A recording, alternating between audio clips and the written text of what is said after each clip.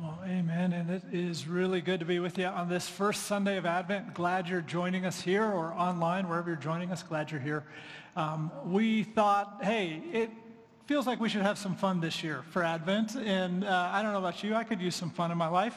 And so the team has been working hard to plan all sorts of stuff. I'm so excited about this. I mean, ugly sweater day at church. Why haven't we done that before? Right? It's going to be amazing. And I know when you think of fun, what most of you think of is a new sermon series. So that's my contribution today. I'm going to kick that off. I want to start this sermon series with a question for you. Have you ever had something in your life that you thought was perfectly normal?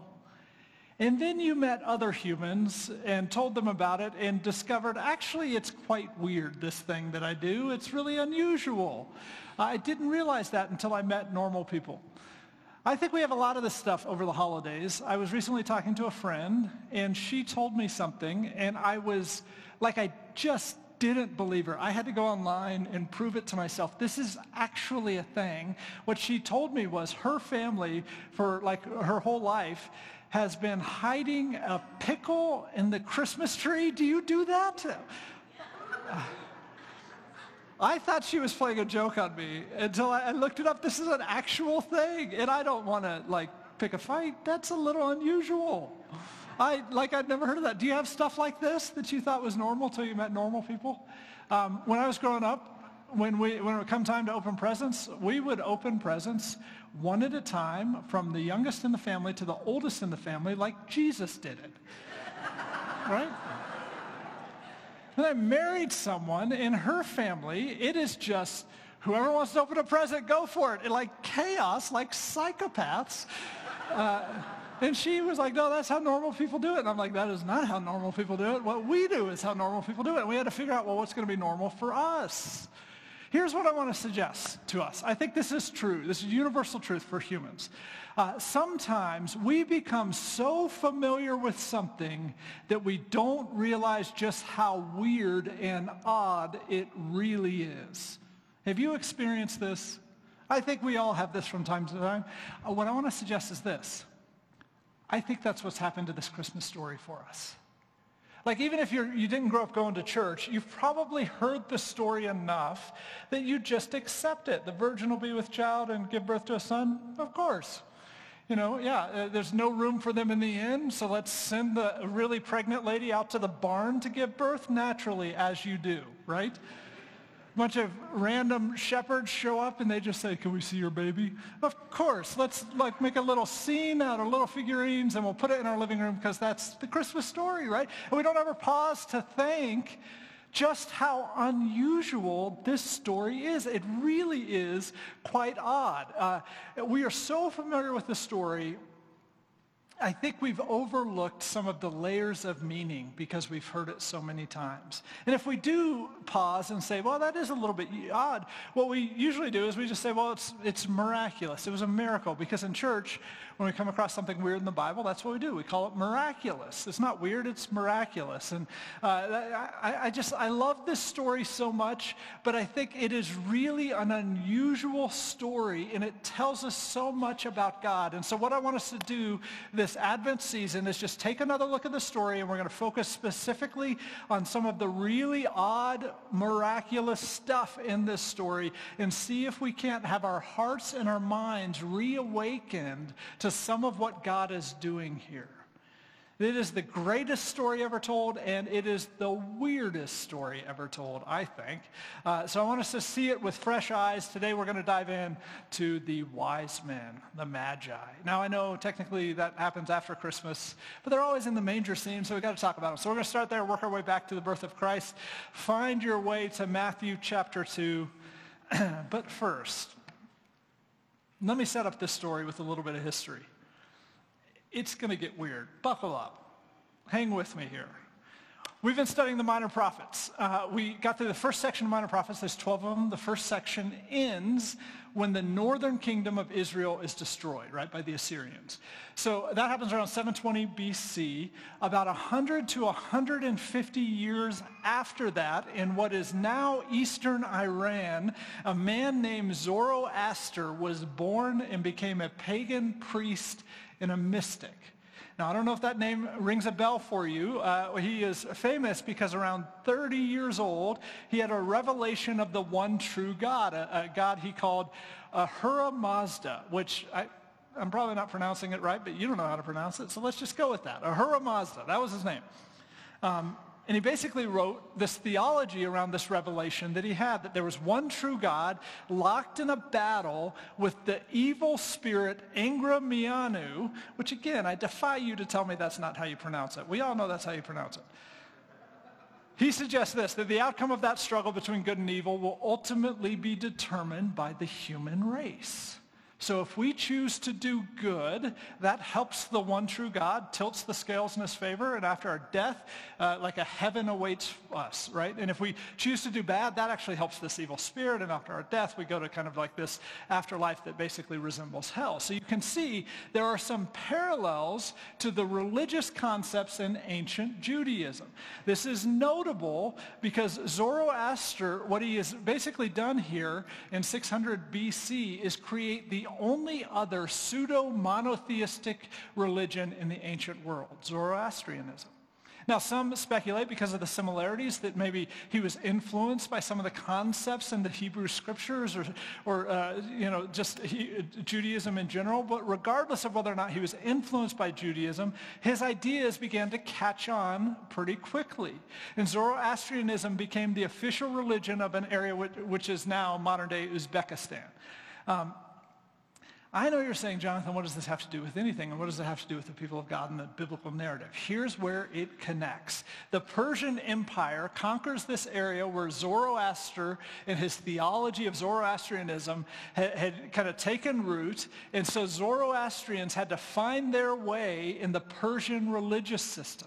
Now, one of the rulers of Persia was a man named Cyrus the Great. You may remember Cyrus the Great. He was the one who helps Ezra return to Jerusalem and start rebuilding the temple. Cyrus the Great was very antagonistic to Zoroastrianism, and so he kind of bans it and forces everyone to worship the pagan gods. Now, he had a son. His son's name is Darius. He becomes emperor, and what I think is probably an act of rebellion against his father, he converts to Zoroastrianism. Now, Darius is the emperor who helps Nehemiah come back to Jerusalem and finances the building of the wall around Jerusalem again. And so there's this moment in time where under Darius, Zoroastrianism gets favored status, and it is rubbing shoulders with the Hebrews in the capital of the Persian Empire.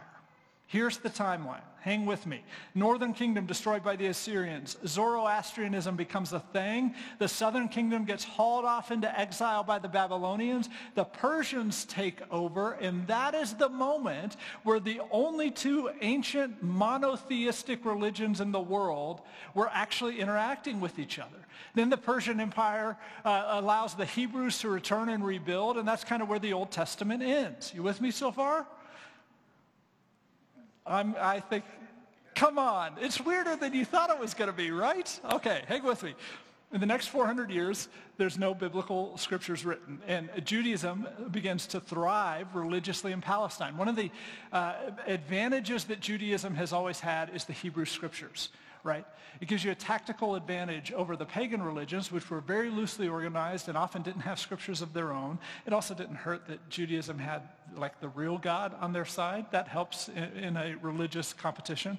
But Zoroastrianism, on the other hand, kind of struggles and starts to stumble within the Persian Empire and eventually becomes consumed within the paganism in the East and almost disappears until a group of Persian astrologers, the Greeks called them the Chaldeans, they convert as a group to Zoroastrianism. Now their day job was to manage all the pagan temples in the capital of Persia. But they began to believe in this concept of a supreme God who had a plan for people and wanted us all to be good. Well, that's kind of the last bastion of Zoroastrianism on earth. But they also began to gain this reputation as these people who were able to tell the future. They could discern signs and omens and stuff like that. So right before Jesus is born, outside of kind of the robust worship of the God of Israel, which was happening in Palestine, and then this small little sect of Zoroastrians, the rest of the world would be very polytheistic and pagan. Rome was the superpower of the day. They'd conquered everything. The Romans loved religion. They thought the more religion, the better. And so they really encouraged religious expression. The Roman gods, don't think about like our God when you think about the Roman gods. The Roman gods were more like our concept of superheroes, right? They're basically humans, but they have some sort of special power, or maybe they're immortal or something like that. And so in the Roman system of religion, the whole goal was to get one of these super powerful human beings on your side so they would help you. There's not a lot of religious loyalty within the Roman religious system, and it was all deeply politicized. Now, we have to acknowledge this. We have grown up and lived our lives in an era that we've been comfortably monotheistic for a few hundred years. So it's lost on us, this truth. Just how weird on earth the Hebrew worship of God and these Zoroastrians would have been. Outside of those two areas, the idea that there was only one God would have been like unheard of and viewed with a lot of hostility. So, with that background, let's read this story. Story we're familiar with. Just see if you notice anything new. Verse 1 of Matthew chapter 2. Matthew writes, after Jesus was born in Bethlehem in Judea, during the time of King Herod, Magi from the east came to Jerusalem and asked, where's the one who's been born King of the Jews? We saw his star when it rose and have come to worship him. When King Herod heard this, he was disturbed, and all Jerusalem with him. How many times have you read that and not really stopped to ponder, who are these guys? Or maybe the better question is not who are these guys, but why in the world would Herod, very secure on his throne, be disturbed by this? Why would this shake him so much? Well, it bothered him because these guys were the famous Chaldeans. That's who they were. They were these world-renowned Zoroastrian priests known for telling the future. And so they show up, and Herod assumes, man, if these guys say something is happening in my neck of the woods, then it's probably happening. We all know these guys tell the future.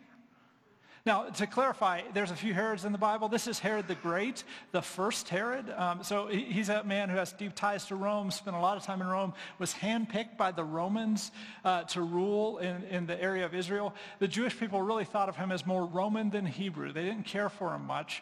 But I say that just so that we can note, Herod's not a monotheist at all, but he would have absolutely seen the significance of the only two groups that suggest there's only one God showing up at the same moment in time, right? Showing up and saying, hey, there's something happening in your kingdom, and it freaks him out enough that he puts this plan in place.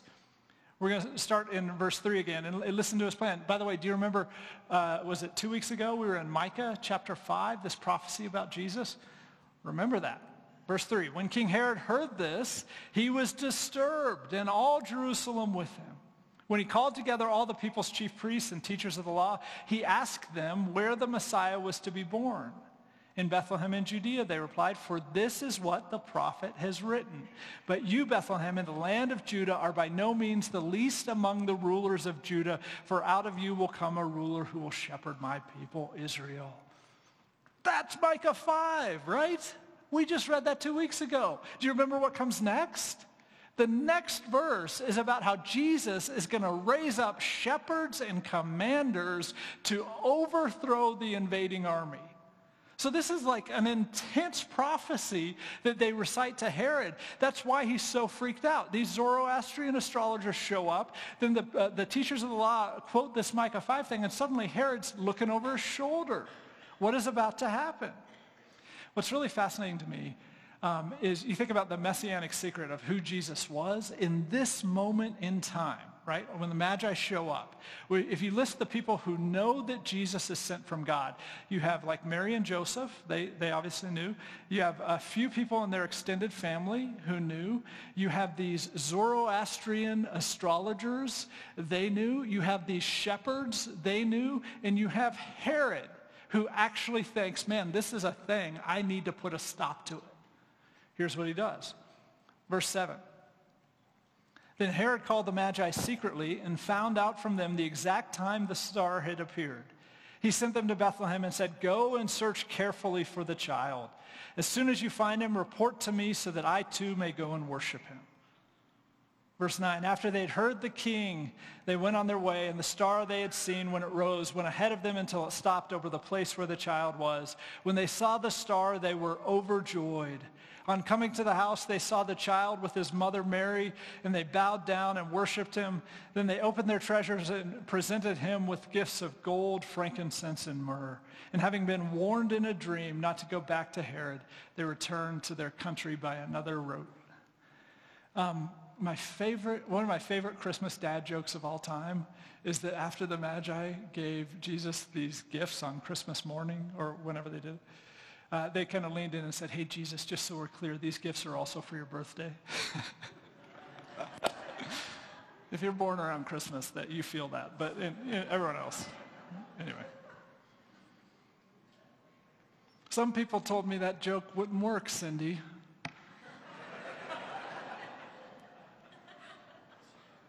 So joking aside, you know how the story goes. It gets pretty ugly from there.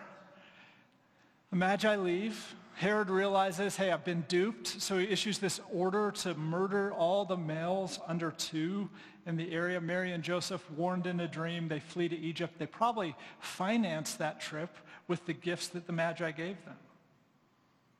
What do we make of all this? It's odd. It's weirder than you thought, right? It's weird. It's unusual. It's certainly miraculous. Let me start with this question.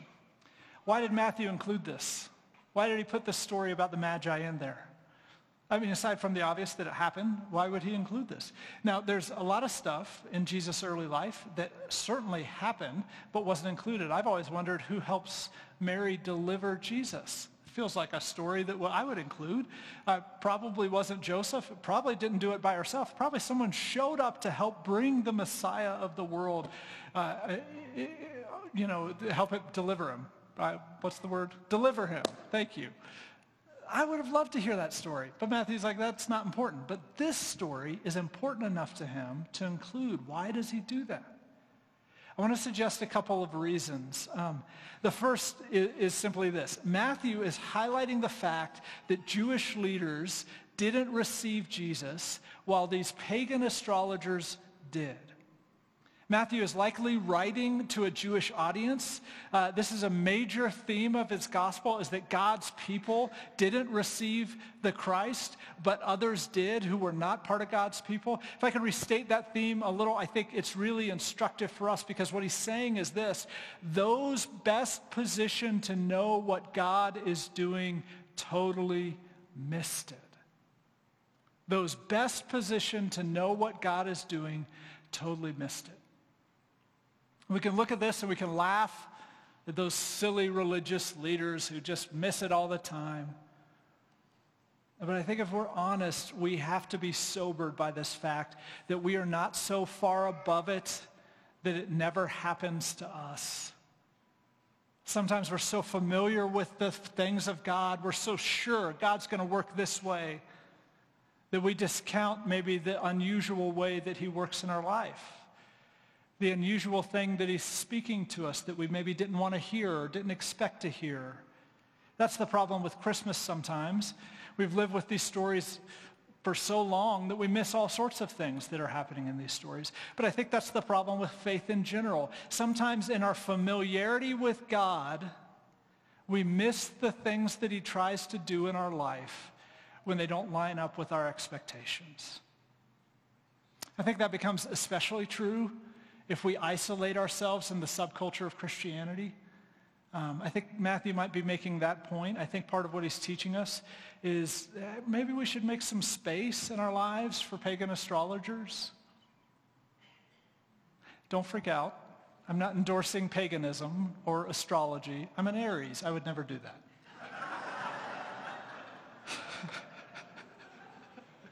My wife said I shouldn't use that joke. This is true. Originally, I'm a Taurus, right? And then we had to Google it, and I'm like, oh, no, I'm an Aries. So I'm not endorsing astrology, right? At all. I'm just observing this. Sometimes there is worth in talking to people outside of our tribe, right? Sometimes we can get so sequestered within a group, and that could be Christians, or it could be like a group of friends or family or whatever it is, that we just miss the voice of God that is coming to us from outside. This is a recurring theme in our scriptures. God's people miss him, and someone on the way outside sees what God is doing and responds to it. That should create some humility within us as someone who follows God. We shouldn't let ourselves get too sequestered. Here's a second thing I think is happening here. This is why Matthew includes it. I think Matthew is pointing this out. Jesus is the Savior of the whole world. Like, that is an important message here, right? He was not just the Messiah to Israel. He was the Messiah for the whole world. He is the Messiah for the whole world. And I know, like, these Zoroastrian astrologers, they have atrocious theology. I mean, the list of things they were wrong about is incredibly long. But you know what they got right? The one thing, the most important thing, the Jesus thing. And you contrast that with the religious leaders. They had so much right. Like, they understood so many things about God. They even knew where the Messiah was going to be born. They weren't looking for him, but they knew right where it was. That's the level of theological understanding they had about the coming Messiah. But they missed the most important thing, the Jesus thing. And so this is a story where pagan astrologers are saved and Israelite teachers are not.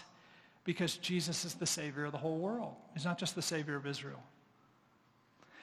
We are the people of God. I've referred to us that way a lot, especially as we're studying the minor prophets. I think it's appropriate for us to see ourselves as the people of God. But what that means, let's be clear, is that Jesus claims us. That does not mean that we somehow own Jesus or that people have to come through us to get to him. That's not what it means to be the people of God. The people of God are invited to play a role in reaching others with the gospel, but God is going to bypass us all the time to reach people, just like he did with the Magi. And frankly, aren't we glad for that fact? Like, isn't that just so comforting and relieving that sometimes God will bypass his people to reach people directly? Because as a people group, I don't know if you've noticed this, but we believers, we can be a little bit fickle from time to time, right? We can get a little bit distracted with our own thing. And so part of the story, I think, should give us a little bit of confidence that God is going to pursue the lost world, whether we show up and do our job or not, because the teachers of Israel weren't doing their job. So he found some Zoroastrian astrologers to do it for them. I'm comforted by that, but it also challenges me. I think about some of the tradition I was raised in. When I was in college, I went to an evangelism conference, which is just a conference that encourages us to share the gospel of Jesus with people who don't know Jesus, which is a really important thing. We absolutely should do that. While I was at the evangelism conference, I will never forget this one moment. It was a dramatic reading meant to inspire us. It had the opposite effect for me. It was called Letters from Hell, and it is exactly what it sounds like. It was like a kind of imagining of letters that people who died and went to hell were writing to their Christian friends who never told them about Jesus. And I don't remember the specifics, but I will never forget the tone. It was stuff like, hell is awful. I'm suffering so much. Why didn't you ever tell me? Why didn't you ever tell me about Jesus? I wish I was making that up, I do want to say this to us. We need to be aware that as Christians, there's stuff like that out there, these ideas within our tribe. That is really bad theology. It is deeply unbiblical for a variety of reasons. First and foremost, it absolutely cuts the sovereignty of God out of the equation. And if there is only one God, and if we believe in him, then fundamental to that belief is that he is sovereign over all things, even salvation. And so it cuts the sovereignty of God out of the equation. But the other thing is it treats God like he is somehow a commodity that we possess and distribute as his people. And he absolutely is not a commodity. It objectifies God in that way. God distributes himself. Like God distributes himself through the person of the Holy Spirit who is fully God, but that is the way that God draws humans to himself. And it is God's joy to involve us in the distribution of himself. He invites us into that, as we talked about last week. It is this worldwide project that is going on all around us at all times where God is redeeming people and everything else. And he invites us into that, and we find the purpose for our lives in that project. But the idea that it is somehow dependent on us, that makes Jesus our Messiah. And he's not. He's the Messiah of the whole world. And God delights to partner with us to spread the gospel. But sometimes he is going to bypass us altogether and use, for example, a Zoroastrian system of astrology to reach people. So go figure that one out.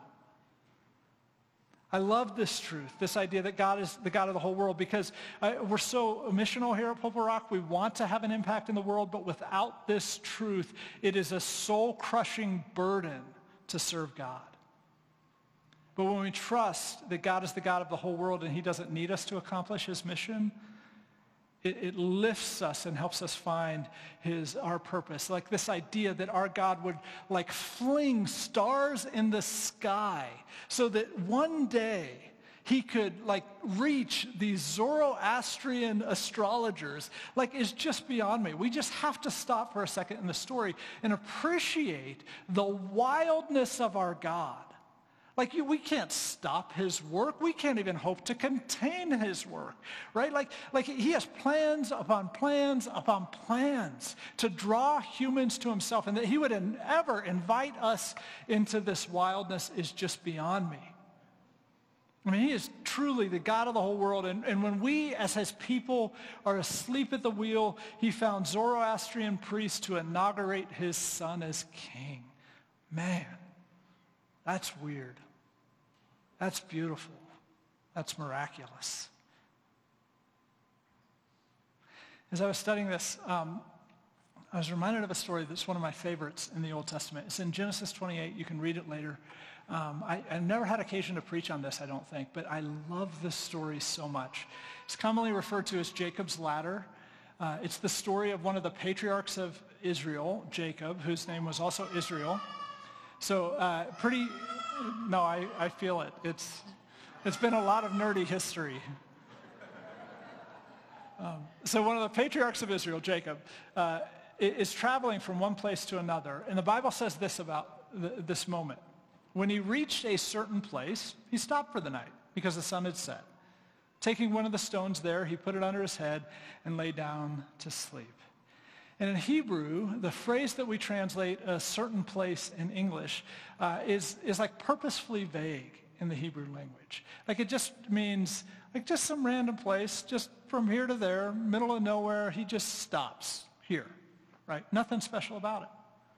While he's asleep, he sees a vision. And the vision is of this staircase going up to heaven from earth.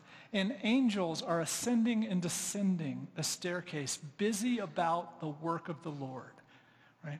And in that moment, God makes this promise, or really renews this promise to Jacob, that he was going to be the father of a nation, and that through this nation, God was going to bless and redeem the entire world. That is a promise that God fulfills on Christmas morning with the coming of Jesus. And it's this random story. It's not the main narrative. It's just kind of this affirmation of the promise that God has made all along. But what happens when Jacob wakes up is he has this declaration. He says, surely the Lord is in this place, and I was not aware of it. Wow, man, some of those Old Testament stories there are just chock full of good theology. What the lesson is simply this. When you think you are just in some random place, when you think you are in the middle of nowhere, nothing happened, and I'm just getting through these days, God is even in that place, and he is working all the time, all around you, because he's the God of the whole world. That's what Jacob forgot in that moment. That's what Herod was missing in that moment. That's what the religious teachers of the law were missing, even though they knew where the Messiah was going to be born.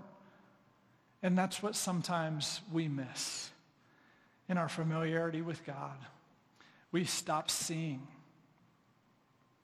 But then God sends a trio of Zoroastrian astrologers, and they remind God's people what we should have known all along. He is there, and he is working, and our God doesn't need our permission or our attention or our systems and structures to accomplish his purposes. The presence of the Magi should wake us up. It should create a thirst in us to see his work. I once read a rabbi theologian, and he was talking about the prohibition against building an image of God, making an idol of God. He said, God does not forbid us from making a graven image or an idol of him because he is invisible. He forbids it because he is visible, all around us, constantly at work. And he knows this, that if we made an image of him, all of our focus would be on that image, and we would miss seeing the myriad of ways God is present on earth. And we'd miss worship.